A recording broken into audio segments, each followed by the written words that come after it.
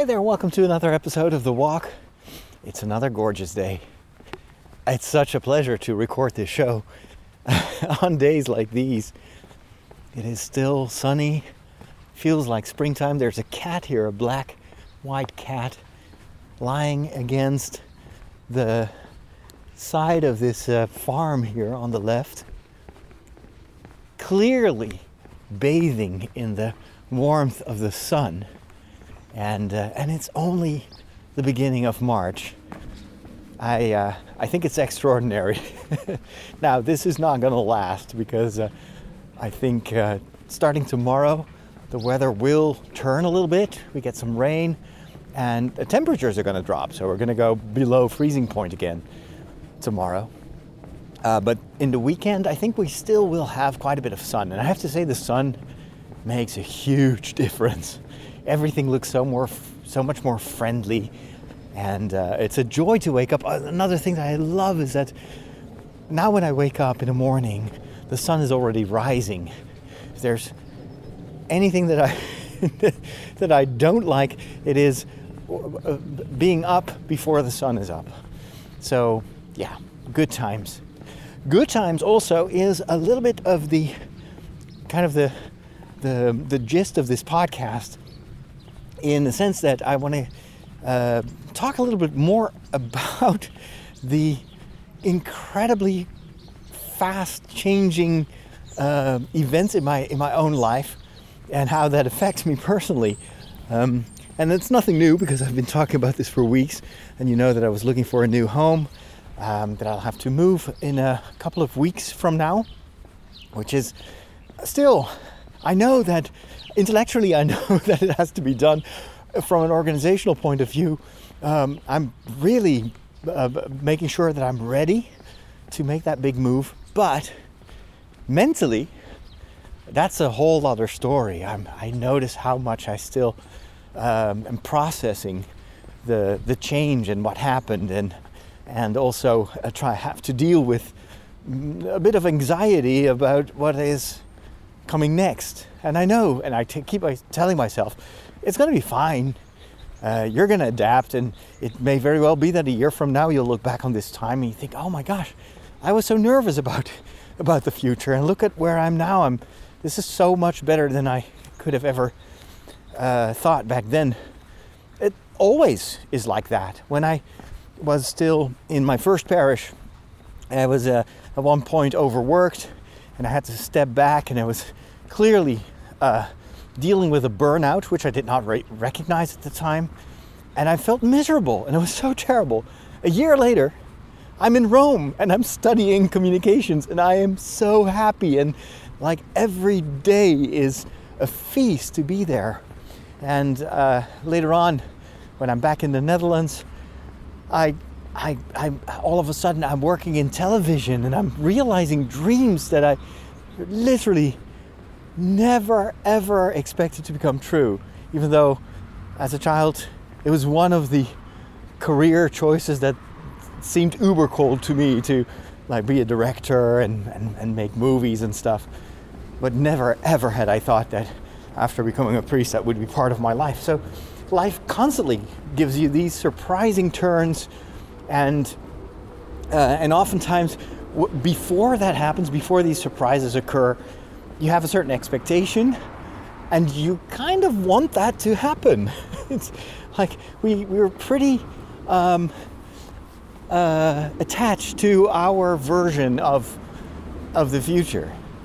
But when you're totally honest and you look back, like a lot of the big positive changes in your life were unexpected, and you did not completely plan them, and sometimes you had to step away from something to enable this new future to occur.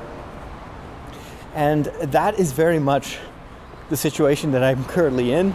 On my regular show, I talked about the concept of divine providence, which is something you see throughout the Bible, where it's basically this encouragement that people trust God, that God is so much bigger than we are, has an overview of the past, the present, and the future, and is also involved in our history.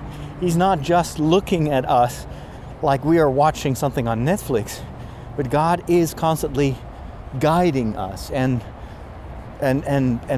helping the world, helping creation, helping us to fulfill our part in His plan. So the world that God created is not static. It is it's journeying. That is how the Catechism of the Catholic Church puts it. And I love that term, because if there's anything that fits at least my life and also what I love to do and what makes me happy, it's journeying. It's traveling. Even if it's just a short walk like today, I love being outside. I love leaving the highway and the noise of the cars behind, turning to the right, following this little path in between these two grassy fields. It's still a little bit too cold for cows, but I bet you that in a month from now there will be sheep and lambs running around here. You do see the birds already coming back from faraway places and start building their nests.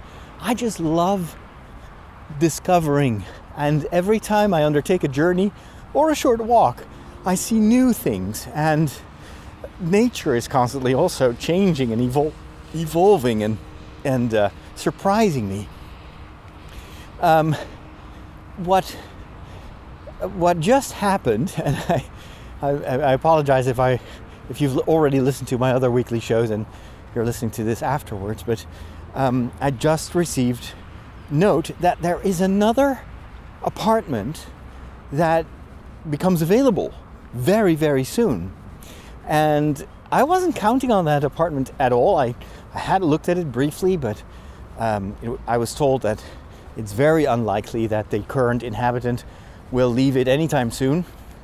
But if that would happen, and they'd notify me, which happened yesterday, and the same day already, that's how fast it went, I went to take a look. And I was really pleased with what I saw, and also with the possibilities. The most important aspect of this option is that I could move in right away. So I don't have to put my stuff in storage. I don't have to stay with friends or family for 2 or 3 months.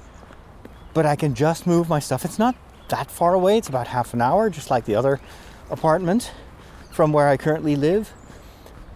But I can start moving already in probably even before April. And the current people that are in that house say, you just bring your furniture here, we'll put it in storage, and no fuzz. We're moving out, so we don't really care that much if you already put your stuff here. So I'm like, wow. And another advantage is it's the entire apartment is available. So it's not just the upper floor like in the first option that I had. On the other hand, it's in really big need of refurbishing, and a lot of the apartment has not been renovated since I would say the 60s of last century, and so it's certainly not up to date. Especially, things like toilet and the shower. Whoa, that is. I mean, of course, it works, but that's about it. And the kitchen is really from a different era. Now, there's nothing against vintage, but especially a kitchen also has to be functional. So it requires quite a bit of work. So it's not super, like a dream come true. But I can see in my dreams what it could become if you spend a few months painting the walls and redoing the ceilings are still made out of this softboard stuff, which is today I think it's even forbidden to use that in apartments because it is extremely flammable. And if you combine that with old electricity, the possibility of short circuiting or anything, those ceilings have to be renewed, and that's everywhere in the apartment. on both floors. So that is gonna be quite an investment, both time-wise and maybe also financially, but it's a one-time investment. Another thing that I really liked about this apartment, which sets it apart from the current one that I'm in talks with, is it has a garden. And well, you know how much I love to be outside and to be, in nature. And the first apartment that I was considering up until this moment was great. It was wonderful. And the people are wonderful there too. And the environment is beautiful. But it's still on the first floor. And the entire house is surrounded by basically stone, by concrete parking lots. And it's easy to get into nature. You can take a walk and then you're out on the countryside. And there plenty of opportunities to enjoy the surroundings. But what I appreciate of the place where I currently live is that I can just, step out of my sunroom and I'm in this beautiful backyard of the parish with the trees and the grass and the birds. Yeah, I'm not gonna miss these birds that are currently in my backyard because they're so loud and noisy. But I love to have the ability to walk outside, and well, this new opportunity or this new possibility definitely offers that. And well, there's some other advantages too. So anyway, I was like, yesterday morning, I was so surprised. I thought I was definitely going to move to that first apartment, and we'd already set things in motion, although they still were making an inventory of everything that had to be renovated. And from the looks of it, because they kept us very well informed, it would still be a considerable investment to make that suitable to rent out as an apartment. So, and it was probably not going to be very cheap, but anyway, it's for that location probably a good investment anyway, because it's just such a shame to have like a full upper floor of a rectory that you don't rent out. It's just empty and doesn't generate income, and it's a beautiful location. So anyway, but this is in many ways even better. And when I was explaining divine providence from a theological point of view, I said the funny thing is it's all about this bigger plan that God has. And almost automatically I thought, well, that bigger plan, of course, it's so big and it spans thousands, 10,000s, millions of years. If you look at the age of creation, do I really count in that plan? What are my little worries? My life is just a blip on eternity's radar. How can God possibly be involved in my little worries? So I've always been struggling with this idea of divine providence. Is it maybe just us kind of retrofitting reality around a religious concept, if you see what I mean? Like we want there to be a God that takes care of us and is involved in the minutiae of our lives, but we just reinterpret, we tell a story about the events that happen to us to make it fit with that theological concept. That is often how people that are not religious approach religion and explain it also. Not always in a negative way, but kind of like this is just what people do. Their brain creates stories so that things make sense, even though they don't in reality. And they compare it to us looking at the clouds when we were young and then seeing an elephant, whereas, to be honest, it's just drops of water. So there is no elephant. So I sometimes have these doubts, like, am I just making this up, this whole divine providence? Yeah, maybe on this world level, sure. It's kind of easier to believe that somehow the universe makes sense and goes into a certain direction. but what about the little things of my life? And what surprised me in studying this a little bit is that the Catechism says, well, the Bible, throughout the Bible, you see that God is not just involved in the big picture, but he's also taking care of very particular situations. And these stories that we read in the Bible, both in the Old Testament as well as in the Gospels and in the letters of the apostles, is all about a God that sets himself apart by the fact that he has care for the details and that there is no one outside of his loving reach, which to me becomes understandable if you compare it with parents and their kids. You know, if you have a toddler who first learns to speak a few words or to eat or something that approaches eating by themselves, as a parent you couldn't be more proud, and you're not saying there, you know, I'll come back in 5 years and see if there's some real progress, because seriously, only 3 words and the first one is not even daddy. Oh, here's an enthusiastic dog, glad to be outside, running after a pink ball. If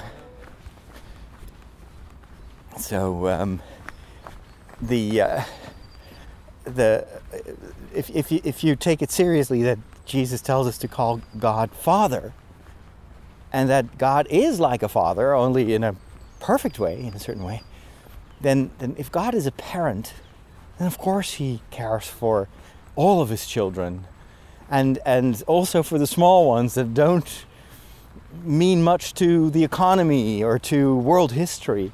You don't care, it's your kid. And if you apply that to God, and that's, I think, what is beautiful about Catholic theology. It's all about, you know, if you want to learn about God, look at the world around you, because they are pointing to who God is. God is not just unknowable, above our categories. Jesus says it's easy to understand even for children. And I think he means by that, by naming children, it's this, like a child understands what a parent is. And so that teaches you something about, let's say, the prototype of all parents, the origin of parenthood, which is God the Father. Literally, he's Father. So God is a parent. It's in his entire being. And so, and the care for detail and the love that he has for every one of his children, every moment of the day, is comparable to what parents feel for their children. It's not so hard to understand. And maybe that is why some critics of Christianity don't know how to deal with that, because it sounds so almost too small. But that is maybe a reflection of our own attitude toward things, that you only count when you're economically viable. You only count if you deliver, if you are the best, if you're number one, if you're famous and all that. God doesn't care about that. He loves us regardless of our place in history or the duration of our lives. And there is something beautiful in that. So from that perspective, maybe God is taking care of the details as well. Pope Francis has a statue in his bedroom. He's got a very sober bedroom, so he doesn't live in the big palace that you see on the right side of Vatican Square. He lives in an apartment building on the left side. It's still a beautiful building, like in a typical Italian palazzo style, but the interior is pretty sober. The simple rooms, and for one reason or another, all these Italian houses or monasteries kind of look the same. They've got walls that are completely, there's no structure on the walls, there's no wallpaper. It's always painted in this kind of almost yellow white. So it's very off-white for some reason. And it's extremely barren. And they, as much as I admire Italian art and architecture, their interior design nowadays is really, really bad. And it doesn't feel cozy at all. I'm reading this book about the Danish hygge, which is a word that is not, you can't translate it. And it's all has to do with this, what the people in Denmark love about burning candles and creating a cozy, safe atmosphere, making things small, spending, time with surrounding yourself with nice and warm things, and even the color of the light is important. So they burn candles because candles have a flame has a very warm color. It's almost yellow, whereas daylight, and even worse, flashlight on cameras is very bright and very cold. It's much bluer in color, and for some reason, if you go to palaces and offices in the Vatican, it's always this weird color in the rooms. There are no cozy lights. There is nothing on the walls, just usually bookshelves and the occasional beautiful painting in itself. But the world that you see in the painting looks so much cooler than the most of the houses or the apartments in the Vatican. Unless, of course, you walk into the beautifully painted hallways and everything, but most of the rooms are simple.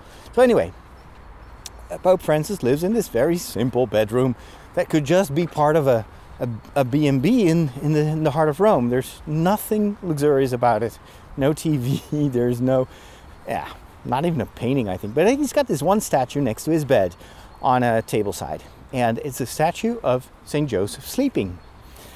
So it's Joseph laying on his side. You sometimes see this in nativity scenes where Joseph is taking a nap after probably having been awake all night long because Jesus was crying all night long. I don't know. But so Joseph is just laying there on his side. And Pope Francis has often told that if he worries about something, and it can be big or small, he writes it down on a small piece of paper, he folds it up, and he puts it under the side of St. Joseph. So for him, it's an expression of whatever happens in my life, whatever people want from me, whatever I'm struggling with, I'm just going to bring this to Joseph, who is chosen to be the father of Jesus. And yet, he takes time to nap as well. He sleeps as well. He's got so much more faith in God than I have. If he can sleep on it, I can sleep on it. And maybe when I sleep, Joseph in heaven will bring this to the attention of God the Father. It's a ritual, of course. But but it's a beautiful symbol of who God wants to be for us. He wants to be like Joseph, who comforts Mary and who comforts Jesus, telling them it's going to be okay. I'm going to take care of you. Don't be afraid. I'm here for you. And don't worry about the people that persecute us. I'll bring you to Egypt. I'll make sure that we're safe. That is a reflection of God the Father himself, who constantly, when we are anxious and we're losing faith and we're panicking, wants to whisper in our ear, don't worry, I'm here. I'm your Father. I'm going to take care of you. And then I struggle with that. I'm like, but who am I that you take care of me? Maybe a bit like what Mary says to the angel when she's visited. Like, but I'm just a handmaiden of the Lord. Or what Elizabeth tells Mary. You can tell that they're family. Who am I that the mother of my Savior comes to me and visits me? It's this surprise that God is taking care of us at unexpected moments and in unexpected ways. Well, to me, this is the offer of the second apartment, the friendliness, the speed with which this came together. And now that I've seen it, I'm thinking, this would be so wonderful. It's almost too good to be true. So again, I'm starting to doubt. I was like, they're probably going to call me up tomorrow and say, well, yeah, we know that we offered this to you, but we thought about it a second time, and no, it's not happening. And then maybe the other location will say, well, hey, we made a calculation of all the costs for renovation, and it's actually way too expensive, and the diocese has to get involved with these amounts of money involved, and they don't want us to put it in place. And then I'm back where I was without a home. It's totally irrational, but it's kind of the other side of this surprise that, well, who am I? That all of a sudden, after some very, very difficult months, these good things happen and people are so kind and warm, and so God is not only right now taking care of the big worry that I had to be a homeless priest and all the consequences of that, but he's even taking care of of my wounds, of the scars of what happened over the past months and how much that has hurt me, and in a certain way made me lose my faith in some people. And encountering other people that are the opposite of some things that I've had to endure, and it's healing. It is so comforting. I tell people now I'm way more open in that respect than I used to be. I just tell them it's so heartwarming to see that you want to help me, and I mean it.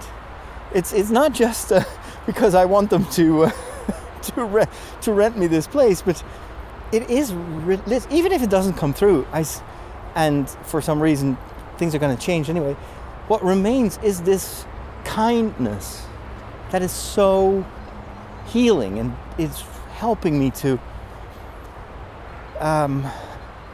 have faith and to put things in perspective, and to always see that everywhere you have people that maybe act out of pain, out of things that happen to them, trauma, people that lash out, and when it hurts, the more you tend to slap back and to get angry, and to if you encounter aggression, then the natural reaction is I'm going to hit back. And I've noticed how difficult it is, even as a priest, even if you know better, how difficult it is to do better, to be better than the people that hurt you. Because you often don't know the entire story. You have, from a limited point of view, of course you are able to judge a situation, and is this good what happens, or is this not good? And sometimes you really have to push back when you feel that this is not the right thing. So that's what I did. But even then, you don't truly know why sometimes things happen, why people behave in a certain way, and you don't even know if your perception of what happens matches reality or matches their reality. They may do things that from your point of view are hurting and are painful, but maybe from their perspective they don't even see it that way. They don't notice that, they don't know it, or maybe they have reasons that you don't know to do what they did. Anyway, long story short, encountering friendliness, kindness, willingness to help, and in a certain way providence, where things come together, and then you get this first home where it's like, wow, I could have never thought that this option would present itself so quickly, and the people are so enthusiastic. And the second, let me turn to right here, and then yesterday got this second option that is even better, and that is literally too good to be true, and I'm waiting for an official confirmation that is indeed an option that I can afford and that will happen, and I still can't believe it. That would be so amazing. And it's a total surprise. Now, what I notice is that there is this speed difference between my mind and my heart, and maybe also my faith. So things are sometimes changing so rapidly that it's as if you're on a speedboat and you're very agile and you can go left and right, and then there's this big wave and then we'll go around it, and it's all speed and action. And you have to steer very quickly. That's how I felt. Like constantly there's things are again changing in a way that I did not predict. So you're constantly mentally rethinking and readjusting your expectations. But then there's also this deeper feeling that's much more like an oil tanker, and is sometimes still dealing with things that happened a few months ago, and is not at all ready for these big changes, and it takes much more time to process. So I've kind of been surprised by myself that I thought at one point, it is what it is. Let's turn the page. Let's focus on the positive. And I shared that on this podcast as well. And it's real. It's real. I sometimes really feel like, okay, let's not mourn too much. Let's not wish for the situation to be like it was, because there's no way back. Let's move ahead. But at times, this frustration about what happened and this whoa, look at that, a peacock right in front of me, walking towards me. I wonder if that belongs to this farm here. No, that's not even a farm, it's just a house. It's a big peacock. Oh, it's walking past me here. Beautiful blue color, and now it's flying. Did you hear that? So it's flying over the road. Fortunately, there was not much traffic. Flying back to that farm on the other side of the road. Because I didn't even know that peacocks could fly. I thought the wings were just for show. Where did he go? I can't really tell. He flew into that garden over there, which there's this big hedge, so I can't really see where he landed. But wow. Okay, new discovery. Peacocks can fly. So at times this frustration would completely grab me, and I'd feel angry and disappointed and miserable and depressed. And then I'd sleep over it, and the next day, oh well. So it's giving myself I have to learn to give myself permission to also take time to process things. I cannot will myself, well, of course I can will myself to switch the framing and to reframe things and give different words to the situation. And that the more you do that, the easier it gets. So I'm already much more able to quickly change direction and readjust my expectations, and put myself, even switch moods. So when I feel depressed, tell myself, you know what? I can change this right now. I can choose to feel differently. And I can do things like going for a walk. I did that a lot. When I was feeling these moments of frustration and sadness and anger, I often just went for a walk. And I know that puts me in that physically, mentally, it changes me. And it helps me to deal with things. But I still am an oil tanker in that respect. And when I was looking at the new house yesterday, at the same time, the oil tanker in me was like, but we were heading for this other apartment, and now you're changing course. And you have to be really careful that also in how you communicate your own feelings in this respect. So I can get very enthusiastic about something, and that is perceived by others often like, oh, he's going for it, and this is a deal. And then, but that's just how I am. I'm always enthusiastic about new things, but I also know that things can change quickly, and then I get enthusiastic about something else. That is, for project planning, sometimes very, very difficult to handle. And so I've learned over time to plan things, to kind of stick with one focus, not go with every single new idea. In this case, however, this is about my imminent future. And the choice of an apartment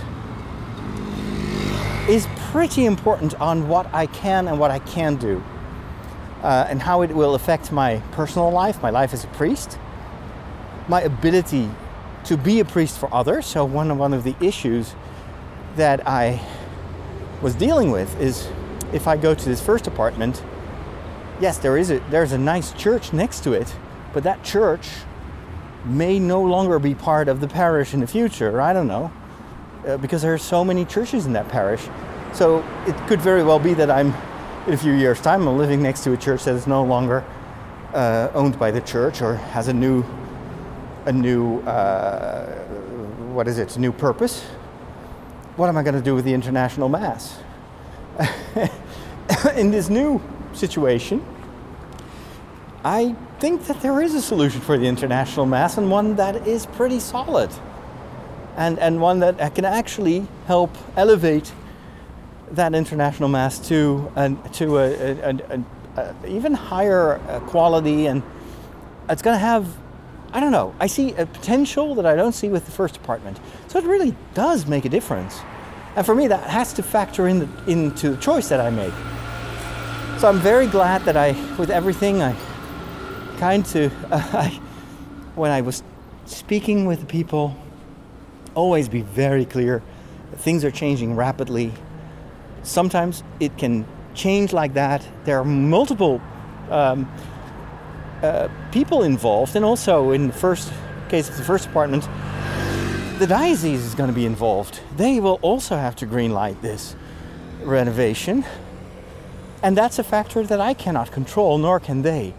So even though you may have a good feeling about it and you want to get going, also keep in mind that things may change all of a sudden, and it may not be what we now think it's going to be. So I did not know that this new apartment would suddenly be offered to me. But it could also very well be that the second deal is not going to happen, and then I have to revert back to the first idea. But can you imagine how mentally I love to kind of focus on the future, but I also would love to visualize it. So for weeks now, I'm kind of trying to visualize my life in that first apartment. And I was going over all the various aspects. So how am I going to do that with my equipment? It's not a big apartment.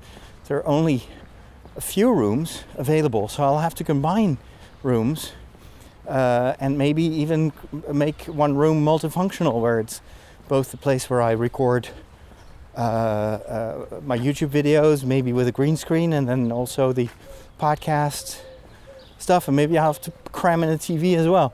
So I like that. I like the puzzle of how can I make the most out of that available space. In the other house, since this is like the full apartment, it is 2 floors, so there is no problem there. The rooms are quite small, but the advantage is there are multiple rooms. So it's much easier, for instance, to make a special room for podcasting where everything can just stay there. And I can make another room that is just for video editing, which requires other equipment, and I can just leave it there.